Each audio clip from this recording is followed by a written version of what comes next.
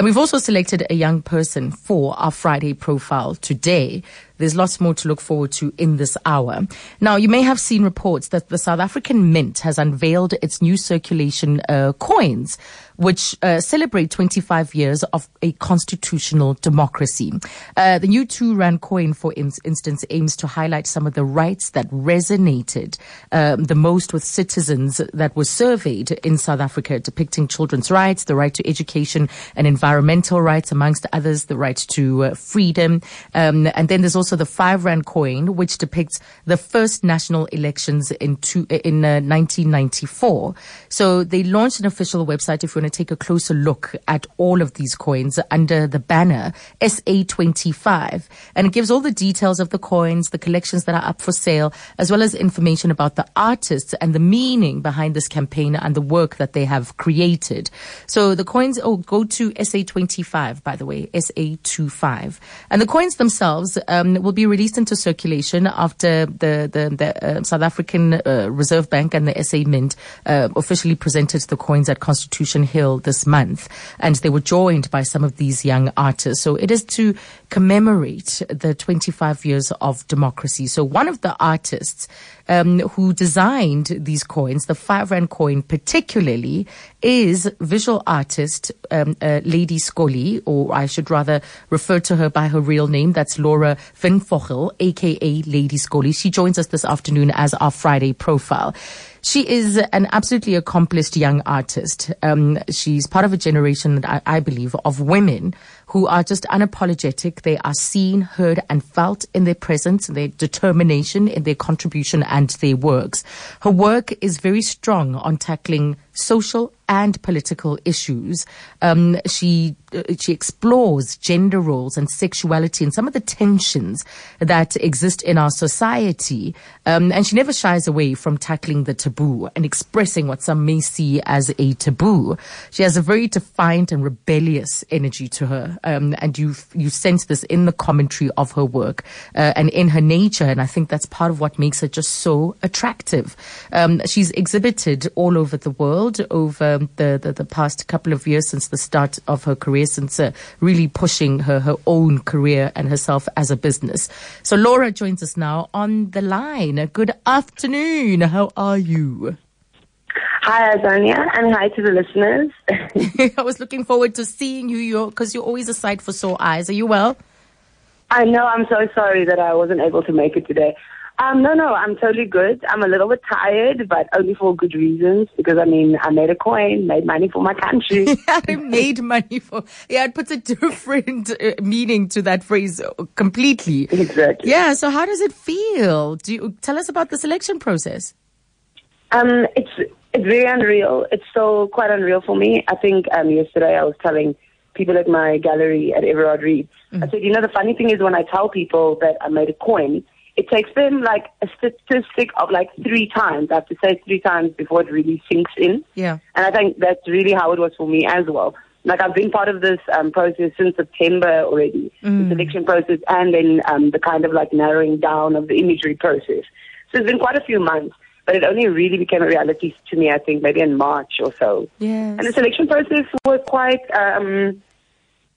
it was quite different. Like I knew there were other people also chosen. I wasn't sure whether I would see them again. I said it before, but it was kind of like, Willy Wonka, when you go to the chocolate factory. Yeah. That was kind of us, like at the South African Mint, doing tours and looking at all the different machines, and they explaining to us about the focus groups they did to narrow down all the different elements of the Constitution and what was most visually appealing to the people in the focus groups who were mostly born frees. And so, one by one, I think we got a bit less. And then at the end, it was me and 5 other artists, 6 other artists, I think. Yeah. Including Neo Matlangu that did the 2 rands. Yes. And to me, it was just, firstly, it was an honor, not only because I'm a woman and I'm a woman of color in South Africa, but I think also because it's the first time they've ever opened this kind of process to the public and to people who aren't really accustomed to doing things like, they're not doing fine arts, they're doing like more architectural or graphic design kind of elements. And so I think it's an honor, because I think I've always tried to cut out the middleman, especially where my artistic practice. Yes. Where I'm talking about my artistic practice, I've always tried to cut the middleman out. Yes, I know, which is why I found it interesting when you were referring to Everard Reed, because I knew that. Yeah, you knew that, but you've always, when I speak to you, you always say that the game is about the business of galleries, is moving, it's changing, and even galleries have to confront that fact. You studied business, and you see yourself as a business, and you use social media as a means of connecting and reaching your audience. So, that middleman that is the gallery, just is done away with now. Well, I think sometimes there's good middlemen, and then there's irritating middlemen, and then there's oppressive, trying to take advantage of you middlemen. And for me, for 2 years, I was independent as an artist. I had studied fine art for a few years, and then I did a business acumen kind of course, which is called business acumen for artists, because it's very hard for us sometimes to represent ourselves within the industry that we're in. But I've always thought that knowing something well is one of the best ways to conquer it. And so I've always wanted to understand how galleries work, and I worked in a gallery for about 2 years as well. And that in that way, I feel like when I signed with a gallery, I did it being very well informed and being well informed about how I wanted my art represented. And so it's the first time I've ever been represented in South Africa. And I don't think people know that. I've never been represented here at all, only in Europe and in London. Yes, you go along with exhibitions. If you want to exhibit there, there's an agreement, and it's temporary. It's not a long-term thing. But I think artists, we have the strong hand now, and so we should also get on the fact that we don't necessarily have to be represented in ways we don't want to be represented. We have the calling card now, and so it's a good time for art. Yeah, it is a good time for the artist. But let's talk about what you drew inspiration from. I love that you drew inspiration from Khoisan rock paintings. This isn't the first time we see these motifs in your work. And even the meaning that's attached to your interpretation or your imagining of the 5 Rand coin, I thought was absolutely powerful. Yes, you draw from the interpretation of, or rather the translation for the purposes of the anthem. But just talk to me about what it is you're telling us with how you designed this 5 Rand coin, because there's double meaning in waiting for a better life, as you, and the Q, and then which ushered in democracy. In a Q. Yeah. Because I think the Q is a very South African representative occurrence. Like whether it's a serious thing, like when our grandparents and our parents are standing in a queue to vote for the first time and to make a change for the very first time, or if it's you just standing at flippin' home affairs and you cannot understand why the system's offline again, I think it's a humorful representation of South Africa. It's a heavy representation of South Africa, and it's also a really realistic one. I threw in the cave drawing kind of elements into it because of my own identity politics. As someone who is so-called colored, or of Khoi descent, or of San descent, of who knows what descent I'm from, really, Being colored is a very complex way of being and a very confusing way of being. And I think it's also represented by nipping in the bud. So it's often, and it's also represented by not really knowing specifically where you're from or how you came to be here. And so I think that in our modern era, it might be hard to now having to do all our little DNA things, which I'm also quite weirded out by. But at the same time, I think it's cool to just draw together and to understand that maybe in our diversity is what unifies us. And that's what I really wanted to show on the line. And I've said it before, but the SA Mint, they're very particular about things like representing a specific creed or a specific race or a specific people within their coins, because they wanted to be universal, representative of all South Africans.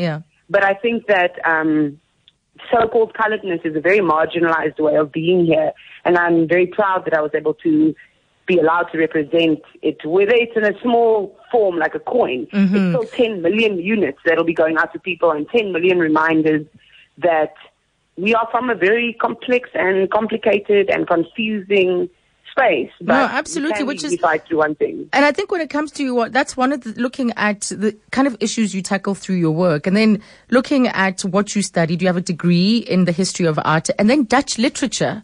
You do often refer. You often refer to literature, whether through your exhibitions or in telling the story of your works.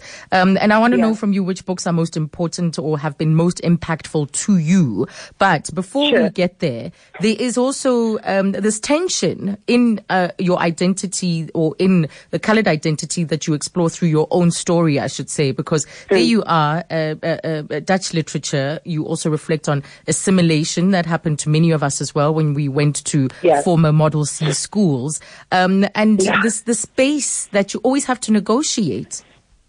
Well, negotiate and assimilate, and it kind of goes through phases. For me, it was interesting because I think after '94, one of the main things that a lot of black parents did was we were able to send our children to schools that we wanted to send them to, but at the cost of not always having others to look towards, you know? Yeah. Maybe you're one of two black people in the school and you're like, oh my God, this is so messed up, you know?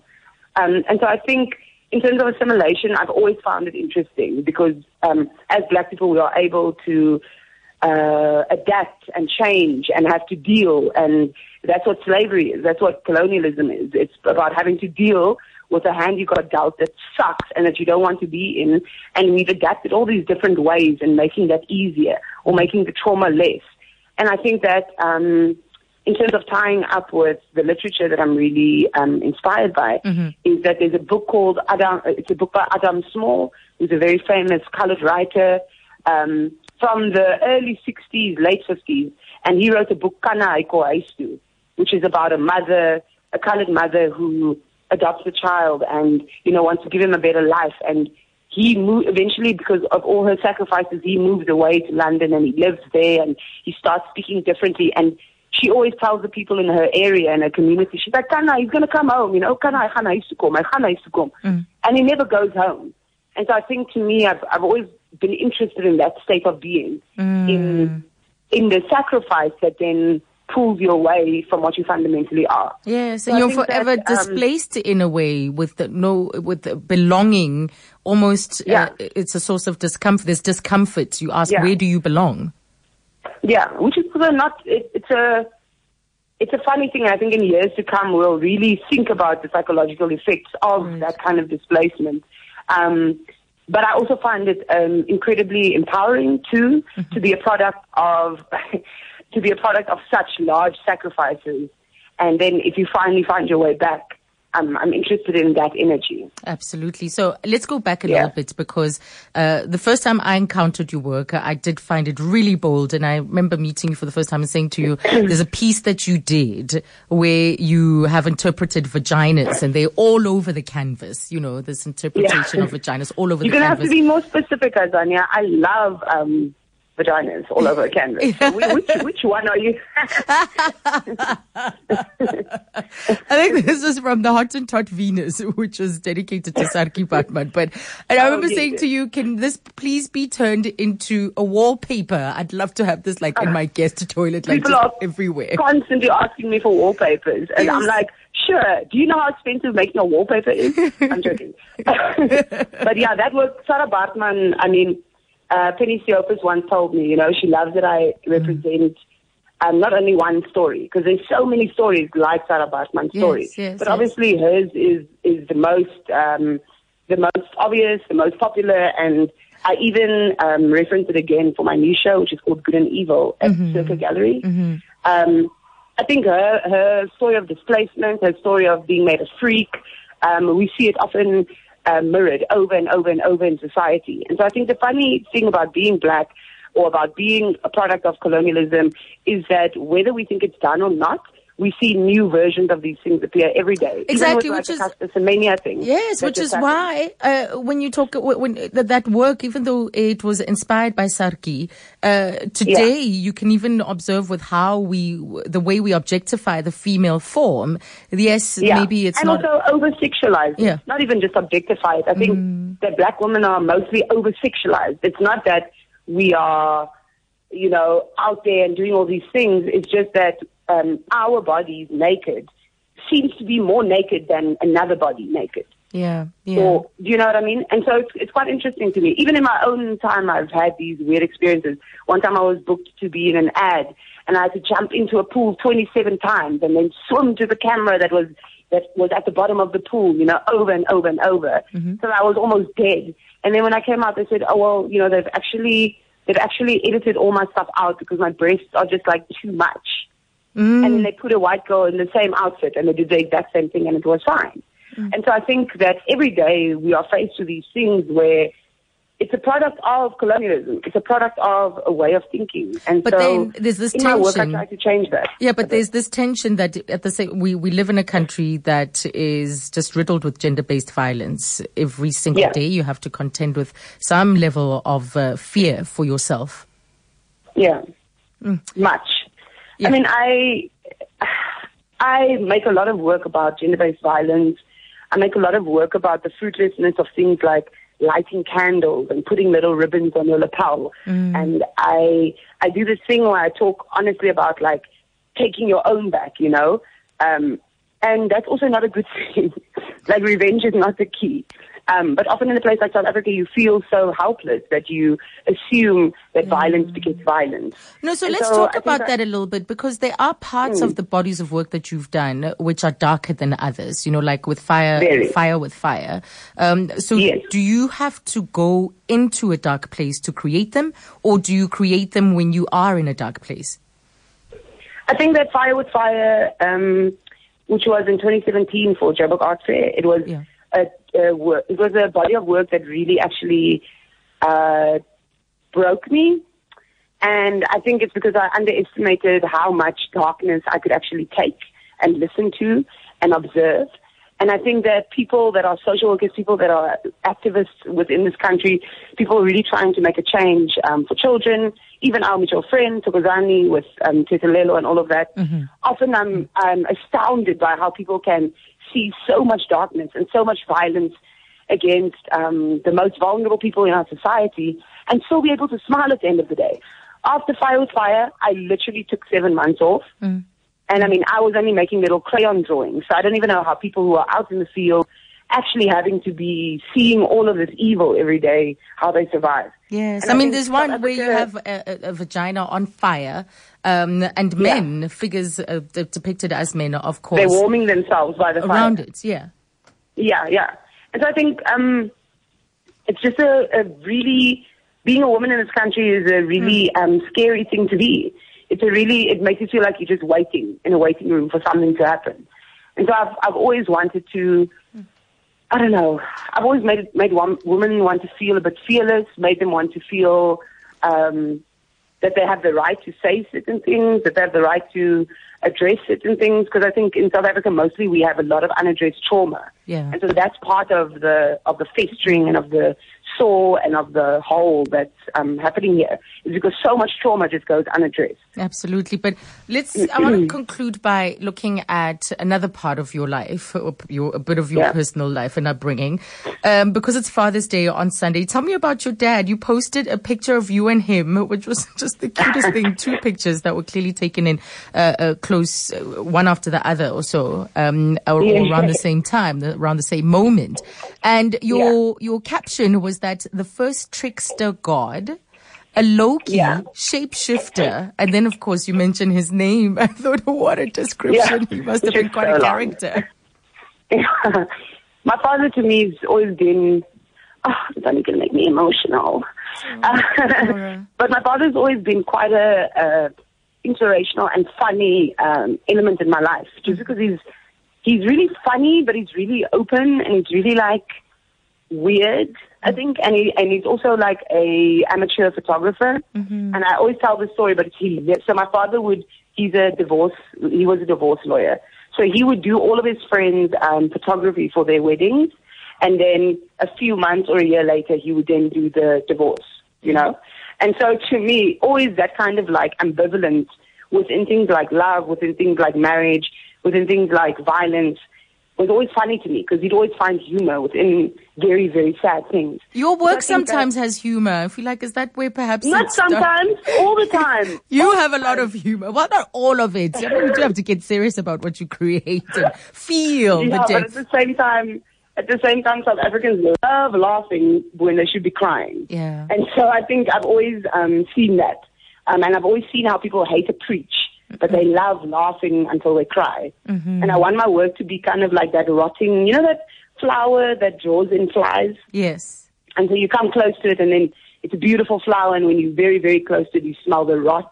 That's kind of what I want my work to represent. Mm-hmm. It's something that draws you in with its beauty, and then at the end, when you realize what it's about, it freaks you out. Mm-hmm. I've had people hysterically laugh, or they cry, those types of things when they see works. And so, yeah.